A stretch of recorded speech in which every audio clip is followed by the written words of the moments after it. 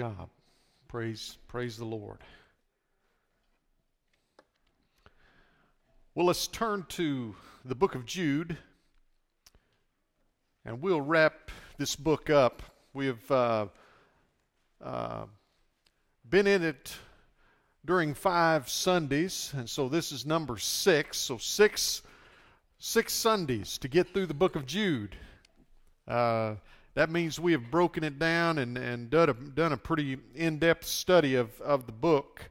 Let's turn to the book of Jude, and we'll read beginning with verse 20. Let's stand together in honor of God's truth, God's word, His perfect word. It says in verse 20 of Jude, it says, "But ye, beloved, building up yourselves on your most holy faith, praying in the Holy Ghost." Now listen to this one. "Keep yourselves in the love of God." That's interesting. It goes on and he says, "Looking for the mercy of our Lord Jesus Christ into eternal life, and of some have compassion, making a difference, and of others save with fear, pulling them out of the fire, hating even the garment spotted by the flesh." Verse 24, "Now unto him that is able to keep you from falling, and to present you faultless before the presence of his glory with exceeding joy, to the only wise God, our Savior," that would be Jesus, "be glory and majesty, dominion and power, both now and forever. Amen." Let's pray. God, thank you for this book. Thank you for the letter of Jude. And thank you for the in-depth meaning, the eternal meaning of these powerful, powerful words that we're going to look at this morning.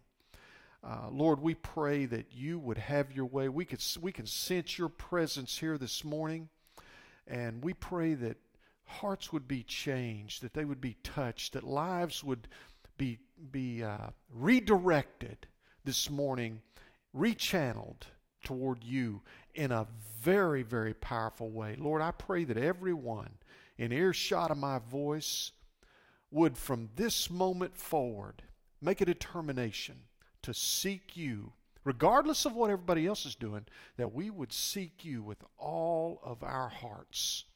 In Jesus' sweet name. Lord, have your way this morning. Amen. You may be seated. Now, we've been in five different studies of it, or five different Sundays. We've looked at the Epistle of Jude. And once again, the word epistle, you might see that up there's your heading where it says the Epistle of Jude. That simply means letter. This is a letter that God, through Jude, wrote to a group, and we're not sure which church exactly, but for sure he is writing to saved people. And we can see that through the context. Now, remember, Jude is the half-brother of Jesus. That would be the younger brother of Jesus. I think that he's probably, I think there's a good chance he is the youngest of those siblings because of his listing. He's normally, from what I've seen, he's normally listed last, which would, I believe, indicate that he's perhaps the youngest. For sure, Jesus is the oldest of all of them. He was born of a virgin birth, as Michael read about this morning. Now, we talked about a challenge, and I know there are some, even in our presence this morning, that have the book of Jude memorized. Now, is that you? Do you have it memorized? I want to challenge you now that it'll make a difference in your life to memorize this book, memorize this letter, and if you haven't yet, then I would encourage you over the next few days, next few weeks, really get into memorizing it, and so that you can recall these things, because we as Christians, we're facing some of the same things that Jude has talked about in this letter. And so it's important to look at these and to to hide God's Word in our heart so that we can recall it when we run up against these things. And so hopefully you've read through it a number of times, and that would be good. You can do that. There's no doubt in my mind, if somebody like me can memorize some of these verses, I know you can as well. So now let's talk just a moment about kind of one of the key points within this letter, and that is that verses 3 and 4 mention that Jude had intended to write something else. He had intended to write to them about the salvation through Jesus Christ, which is a good thing. But God changed his mind. God redirected him. And Jude is a wonderful example of listening to God and then doing what he says. I'm so thankful Jude did that, because now we have the book of Jude. And so God wanted Jude to write to these people and tell them about these people that were in the church, that on the outside they looked good, but on the inside, he says in verse 4 that they are ungodly. He describes these guys. And then we've gone through Jude and we've seen the context when you look at verse 13, and it tells about, and verse 12, where it talks about twice dead.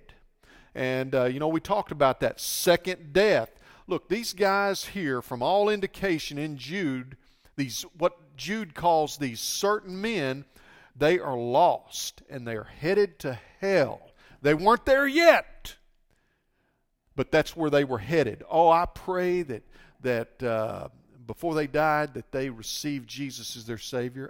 I believe that was God's will for those certain men, those certain people that were talked about, to receive Him. He was trying to reach them, no doubt. We'll talk about that here in just a few minutes.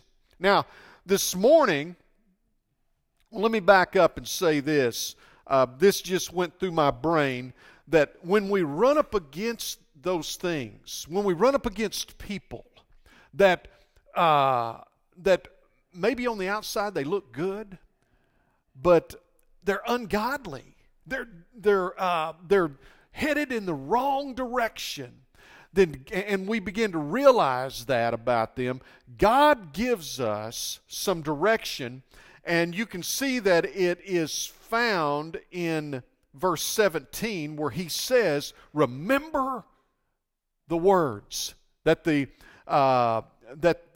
apostles spoke. In other words, remember the words of this book. Remember, because God has forewarned us that there's going to be people like that. So when we run up against those situations, we're to go to Scripture and not let our flesh take over. My flesh wants to take over sometimes, and I could stiff-arm people and just, when someone doesn't maybe agree with me, I might just say, well, all right. But we're going to see something this morning, how God was using this church to try to reach these people. That's what he was doing. And so that's one of the things he was doing. We're going to look at three things this morning from verses 20 through 25. And let me give you those three. I know some of you take notes, and this is good to take down. The first thing we're going to look at is how are we, we read across this here in some of the verses we read this morning, how are we to keep ourselves in the love of God? You can see that's what he says in verse 21. So how do we keep ourselves in the love of God? What does that even mean?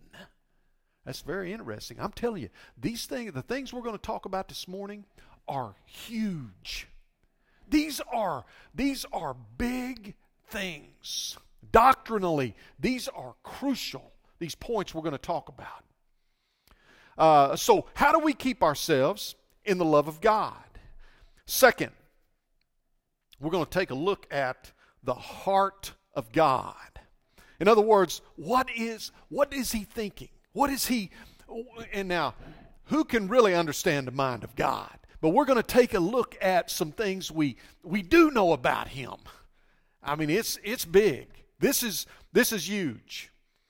And then lastly, we're going to look at the truth. Oh, I'm so thankful for this truth. This powerful, powerful truth mentioned in verse 24, that Jesus Christ, the biblical truth that Jesus Christ is able to keep you and me from falling. And now, those of us who have memorized, if you have memorized Jude 1 through 25, I want to encourage you. Let that verse, burn that verse in your mind, in your heart. That is a crucial verse. So, the biblical truth that Jesus Christ is able to keep you from falling. Because see, when the chips are down and life has thrown you a curveball, you got to remember that one. That he's able. He is able to keep you from falling. So let's look at the first thing. Let's examine, how do we keep ourselves in the love of God? Now, first of all, this is verses 20 and 21. God loves us, but he hates sin. Amen? He hates sin. And let me read to you. As I was sitting over here, I was thinking about Romans. You might write this down. You don't have to turn there. But Romans 5:6 says this. Romans 5:6. It says, "For when we were yet without strength, in due time, in his timing, Christ died for the ungodly." Now, did you hear that? That's crucial. Romans, the theological book of the New Testament, says this. Romans 5:6. "For when we were yet without strength, in due time, Christ died for the ungodly." Now, back over in Jude, remember, God tells Jude, and Jude tells these people, these men were ungodly. That means Christ died for them. He died for them. So, we're looking at how do we keep ourselves in the love of God. Jude is not, first of all, let me tell you, Jude is not telling us to live in such a way that we can make ourselves more lovable to God. See, there's nothing we can do to make ourselves more lovable to God. The idea here is for us to keep ourselves in harmony with God's ever-present love. Okay, now that's crucial. These are big things. For us to keep ourselves in harmony with God's ever-present love. Now listen, God extends his love to the worst of the worst. Amen? His love is deep. It is wide. It goes to the worst of the worst. If you're in here this morning, you're thinking, maybe you're involved in some sin. On the outside, you look good, and nobody knows it but you and God. Let me tell you, God loves you. He loves you. There may be somebody sitting in here this morning that has done something, and you think, I've messed up, and you may have. But you know what? God loves you. He loves you. And so Jude is not telling us that we can live in such a way, for us to live in such a way to make ourselves more lovable. He already loves us. Remember that verse in Romans 5:6? It says he died in due time. He died for the ungodly. The worst of the worst, and nothing can separate us from that love. That's what Romans tells us. Nothing can separate us from the love of God. But here's the thing. This is what Jude is it's what he's teaching here, is that we can deny ourselves the benefits of God's love. Some of the benefits of God's love. The prodigal son is the perfect example. God loved him.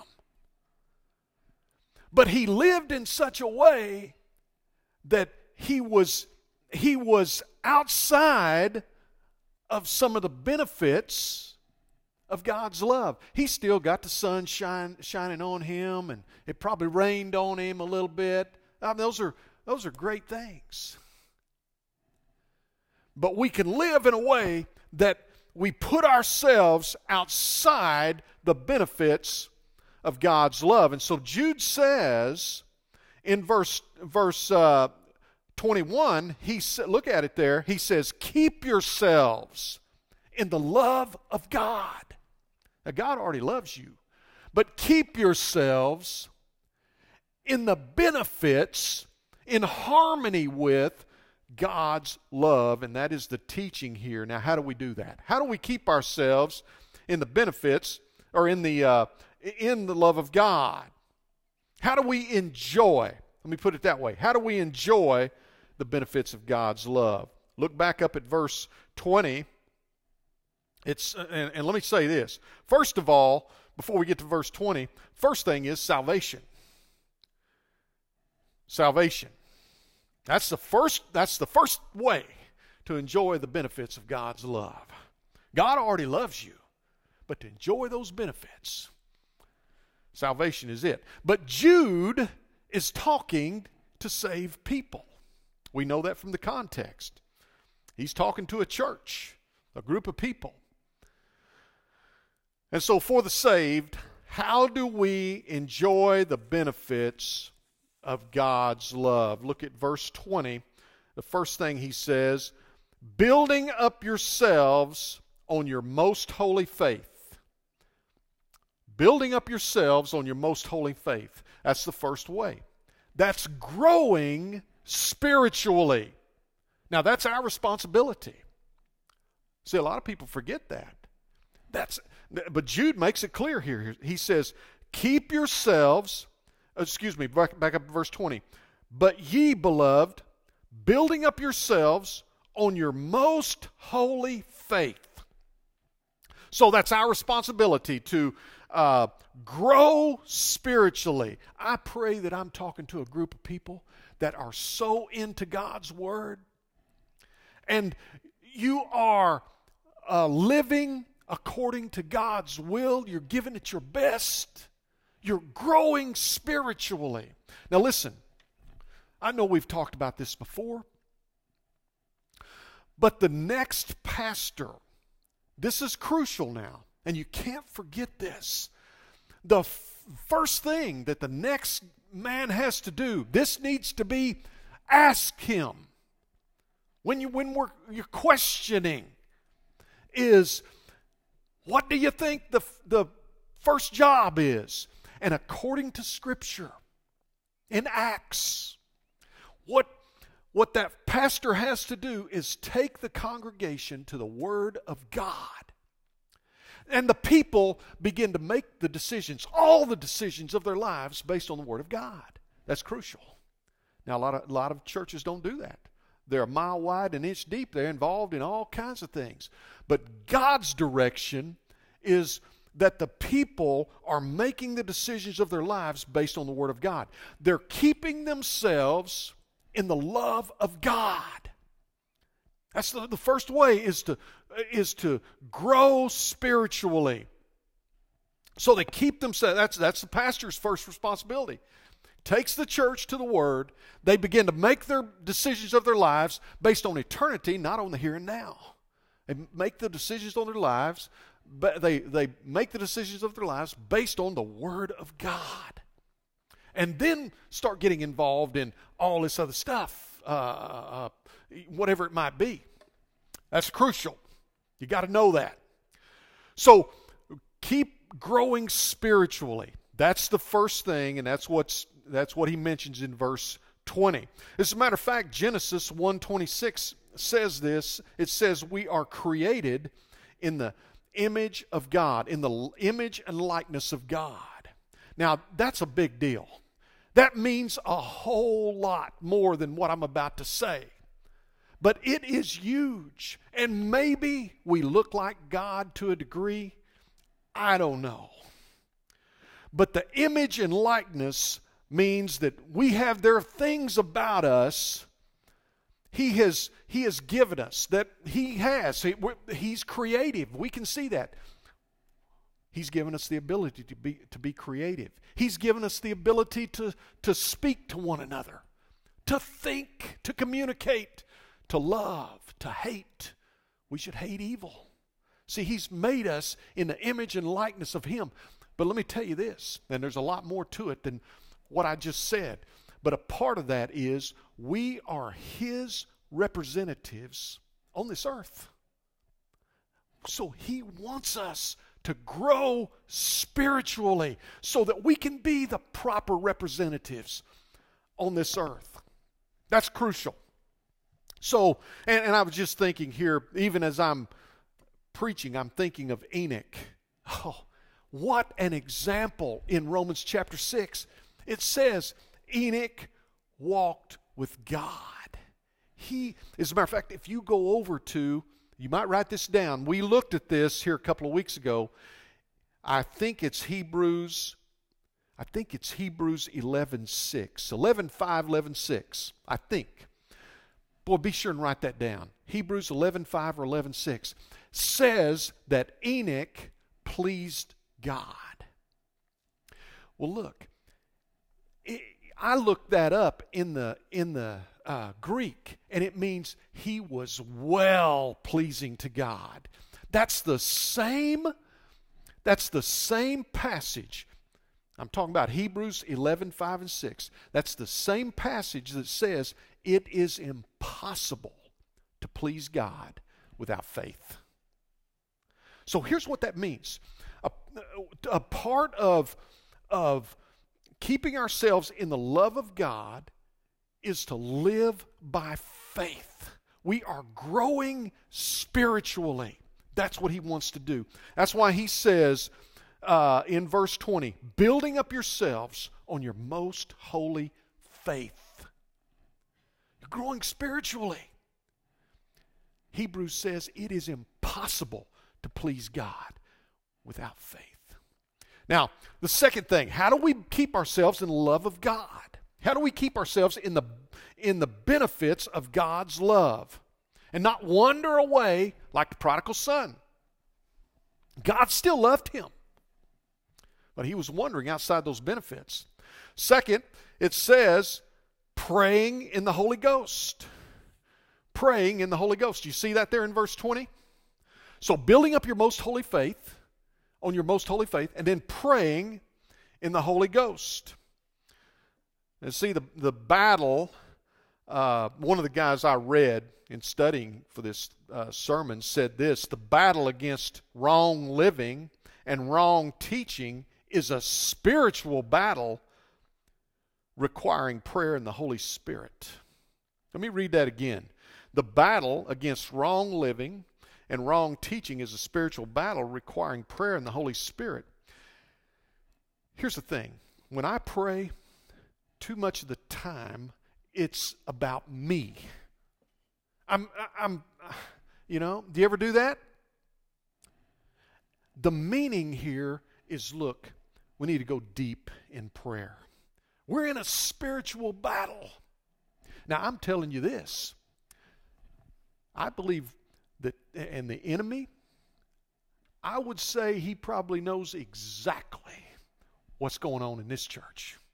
I would say he probably knows there's not a full-time pastor. He's probably aware of that. And he's going to work overtime trying to get the wrong man right in here.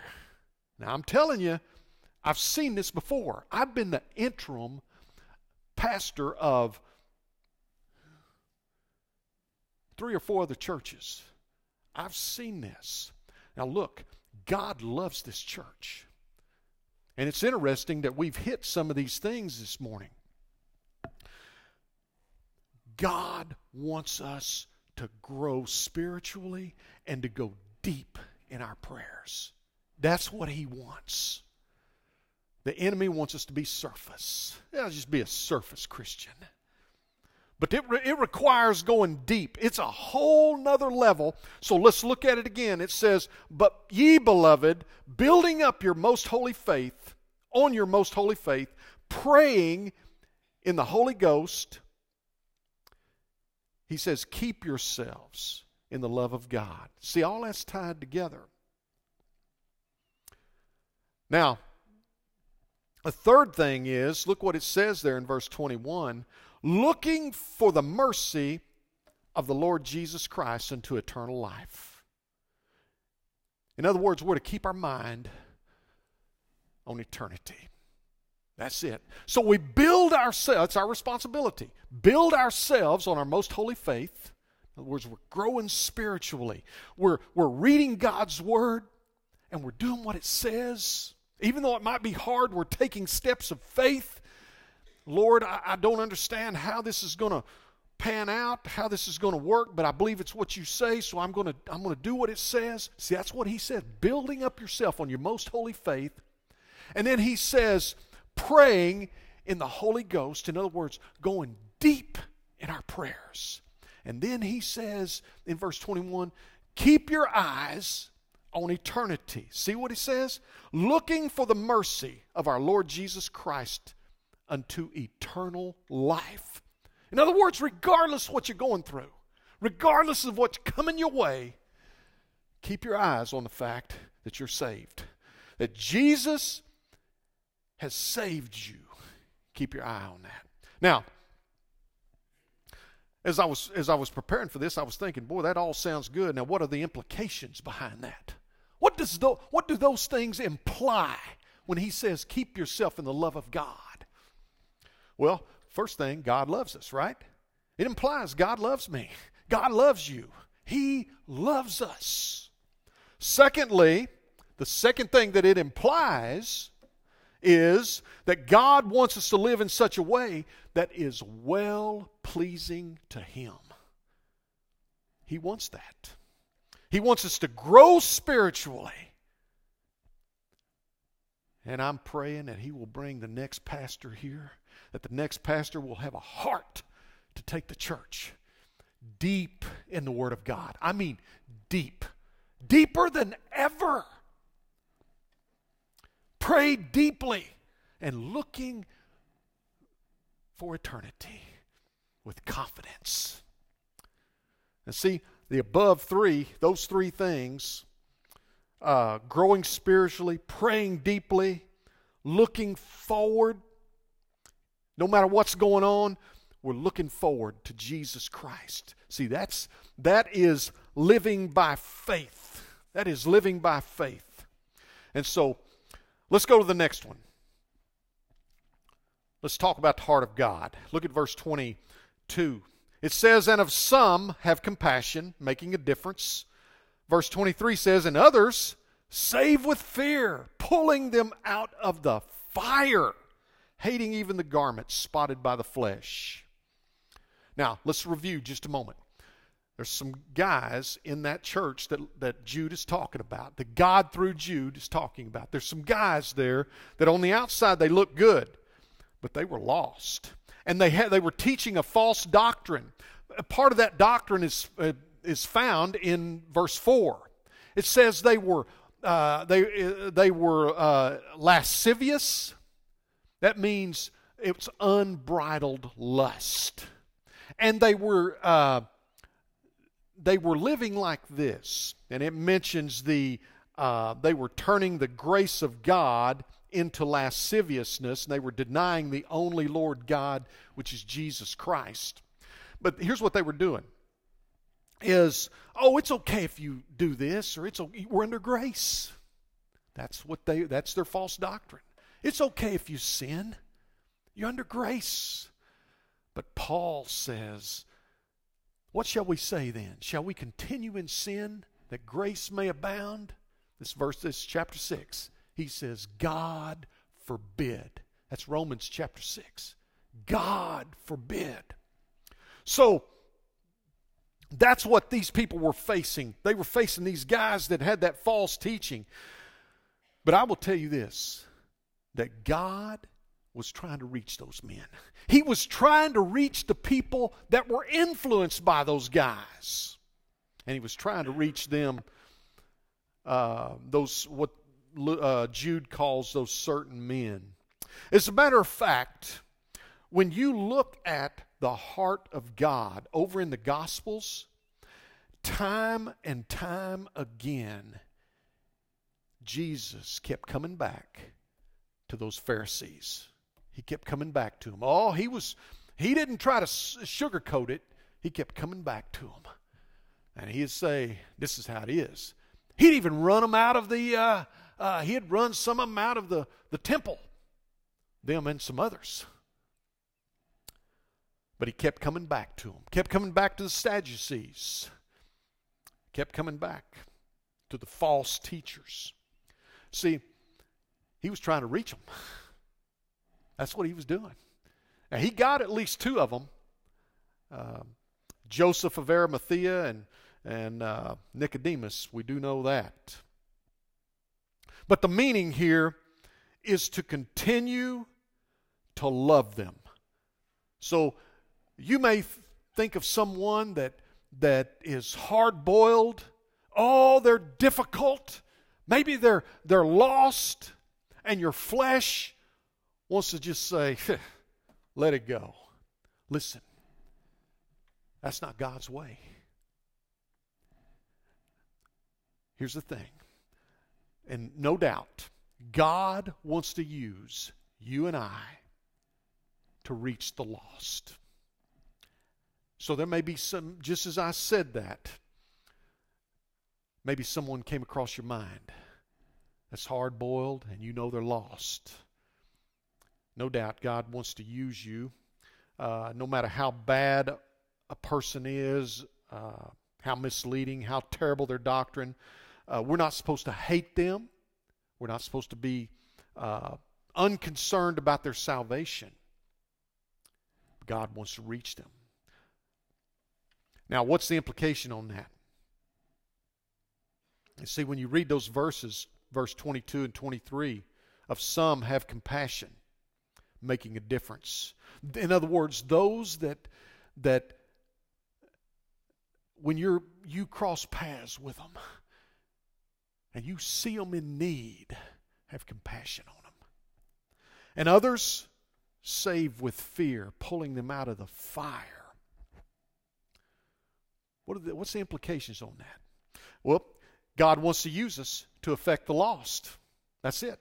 He wants to use us. One of the implications of the entire book of Jude is that there are people that look like they have it all together, but they're lost. And God wants to use you and me to affect them. And here's the deal. As I was preparing for this, I was thinking, Lord, how can I affect those? Because I was thinking of maybe some of the clients I have. And it may be that maybe you just plant a seed with someone. That's all you do. Maybe. Maybe someone else has already planted the seed and you're watering.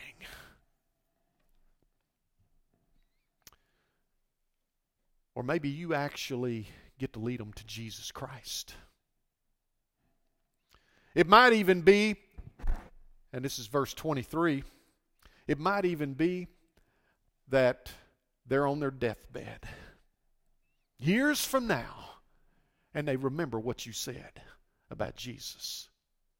And they call on Jesus Christ, just like that thief on the cross, and it's almost as if, look at verse 23, it's almost as if they were so close to the fire, you just snatched them out of the fire. God snatched them out of the fire. You see that? They were real close. They almost got burned. And pulling them out of the fire.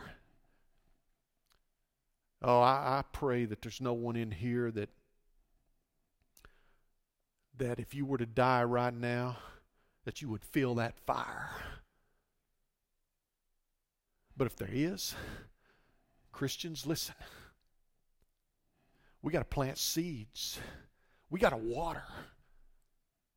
So that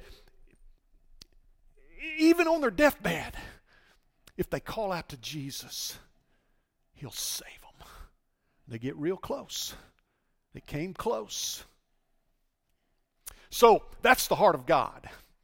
He's trying to reach them, and He uses us. So the first thing this morning is that God wants us to keep ourselves in the love of God, in the benefits of His love. He wants us, secondly, to understand this part of His heart. Who can understand the mind and heart of God totally? I can't. But I know this much. He kept coming back to those Pharisees, and I believe He was trying to reach these guys right here in Jude. Let's look at the third thing. Oh, what a powerful passage. It says in verse 24, now unto Him that is able to keep you from falling. That's talking about Jesus Christ. The biblical truth that Jesus is able to keep you from falling. And certainly, God is with us as we go through trials and difficulties. There's no doubt about that. He won't forsake us. Now, we may have to go through some very difficult times. As a matter of fact, you may even be called to die for your faith. I can't imagine that. But, there are some that have gone before us that have had to. So He's with us even when we go through trials, but that's not really the context here. See, the context of Jude is that there are some people that are lost, and they are headed to hell, and they need help. They're even affecting, possibly, some other people. So we're talking about salvation here. See? When you look at the context, and when you study the Scripture, context is everything. And perhaps, one of the guys I read said this, perhaps these people thought with so much false teaching and immorality around, very few Christians would ever reach heaven. Maybe that's what they were thinking. But here, he reminds them that their only answer is God. He is able to keep you. And we're not able to keep ourselves. We just can't do it. I can't keep myself. Verse 24, the word keep, I looked it up. It means this. It means to guard a person that he may remain safe. Guard a person that he may remain safe, and that keep a person from being lost or perishing. That's what it says when it says, that's what it means when it says He is able to keep you from falling. As a matter of fact, there's a direct connection between verse 24 and verse 1. Verse 1 talks about Christians being preserved. That means attend to carefully, take care of, to guard, to keep one in the state in which he is. See, He's able to keep us from falling. We can't keep ourselves. I want to read to you what John chapter 10, you might write this down, John 10, 27 through 29 says this. Powerful passage. John 10, 27 and through 29 says, my sheep, this is Jesus talking, my sheep hear my voice, and I know them, and they follow me. And I give unto them eternal life. I love this part. And they shall never perish. Never perish. Neither shall any man pluck them out of my hand. My Father, which gave them me, is greater than all, and no man is able to pluck them out of my Father's hand. See, when He mentions it twice, when He says, nobody's going to pluck you out, that's intense. When the Bible repeats things like that, that refers to an intensity. So, he says to us today, keep yourself in the love of God. That means for us to grow spiritually, to pray intently,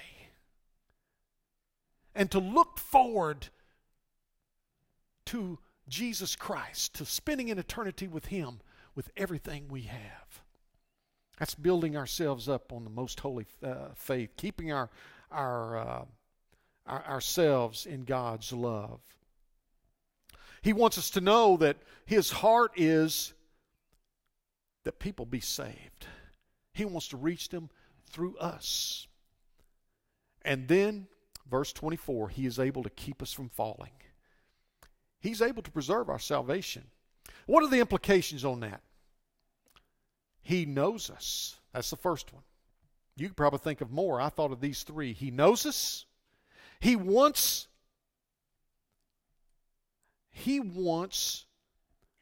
even those men that are mentioned here in verse 4, He wants them to be presented faultless. He's trying to reach them. But you know, one of the other implications is there will be some. The Bible even talks about many that will not be presented faultless. They haven't received Jesus as their Savior. Look at verse 25. It says, to the only wise God, our Savior, talking about Jesus. He knows the way. The word wise means He knows the direction for your life. It says, to Him be glory and majesty, dominion and power both now and forever. What an introduction to the book of Revelation. What an introduction. Now, Jude, we've looked at him, we've looked at humbling ourselves. Jude was a humble man. We've looked at contending for the faith. Earnestly contending. That means it's going to be a struggle. And up in verse 14, he gives us an example of Enoch. And I'm so glad he did. Enoch's a great example of keeping himself in the love of God, living faithfully, being well-pleasing. He recognized the heart of God. I believe Enoch had an impact on those around him. But before we close, I wanted to, Josh, if you'll put that up there. I want to show you something. I showed you this here a few weeks ago or a couple of weeks ago. I darkened it. You may not be able to see it real clear, but I wanted to show you something I didn't show you the other day. This is my handout, and if you can't see it real good, then I apologize for that, but just listen to what I'm saying. Sometimes a visual helps me. I know you can't see the names over at the side, but that one's Adam, Seth, Enos, Canaan, Mahalalel, Jared, Enoch. There's Enoch right there.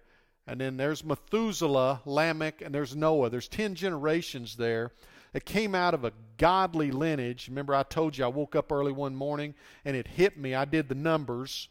I ran the numbers on my calculator on my phone. So I'm the one that did this. Adam lived 930 years. And you see that little dash right there? That's where Seth was born. So this is where Seth was born right there.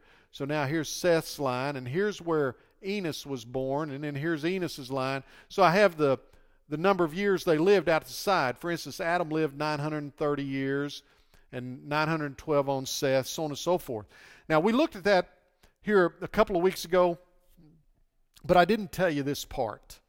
And this took me a little while to really realize, but I want you to look at Methuselah right here. Okay, now here's Enoch right there. Can you see my red light? Can you see that? So you can see Enoch right there. And Enoch's the one that's mentioned in Jude. Okay, Jude says Enoch, the seventh from Adam. The reason he says that seventh from Adam is because Cain had an Enoch as well. And so Jude is saying, look, I'm not talking about that guy. I'm talking about the one seventh from Adam. He's a godly man. As a matter of fact, this seems to be the godly heritage. Now, the thing about this that really stunned me, I didn't tell you this the other day, is you look at, these guys lived hundreds of years. We were meant to live forever.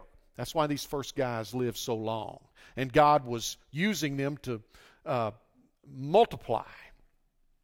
But you see Methuselah. Here he is. Here's where his line. Now, I'm going to go straight up, and I want you to see this. Okay? There's Adam. So see, he intersected with Adam. He lived at the same time as Adam for hundreds of years. Okay? Can you imagine that?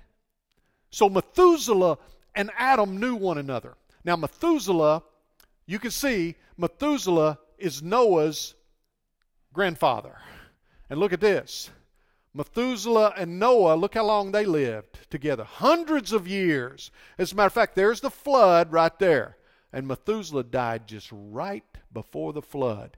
Now, the thing that I wanted to show you this morning is that Methuselah had firsthand knowledge. I mean, firsthand knowledge of creation. He crossed paths with Adam. And these guys lived in close proximity to one another. So, no doubt, as a matter of fact, many believe that, Jude talks about the prophecy of Enoch. Many believe that Noah had that prophecy on the ark. That's what they believe. But the thing I want to point out to you is that Noah was able to learn from his granddaddy, more than likely, firsthand information about creation. God has always given us firsthand information. Now, Josh, you can remove that. This Bible, this book that we just completed, Jude, is firsthand. See, Jude was Jesus' half-brother. This is firsthand information. This is crucial. So, we're not reading some far-fetched, unknowledgeable, maybe interpreted over and over again. No, we're reading firsthand information directly from God. God's the one that gave it to him. That's powerful. Let's stand together. Lord, thank you for giving us firsthand information. Thank you for giving us firsthand information about what you want for us to build ourselves up spiritually. Our responsibility for us to keep ourselves in your love, in the benefits of your love. And Lord, for us to be about letting you work through us to reach people. Lord, help us to be the servants that you've called us to be. Lord, thank you for the fact that you are able, Lord Jesus, to keep our salvation preserved. No one, nothing can pluck us out of your hand. And Lord, for those that are in this room, perhaps, that, and only you know this, you and that person, for those that are in this room that don't know you as Lord and Savior, oh God, I pray that you would save their souls this very day. Oh, please don't let them leave here unsaved. Lord, they may be closer to the fire than they realize. Oh God, save them this morning. Thank you for the first-hand word that you have given us. In Jesus' sweet name, amen. Would you just let Jesus have his way in your life this morning as we sing together?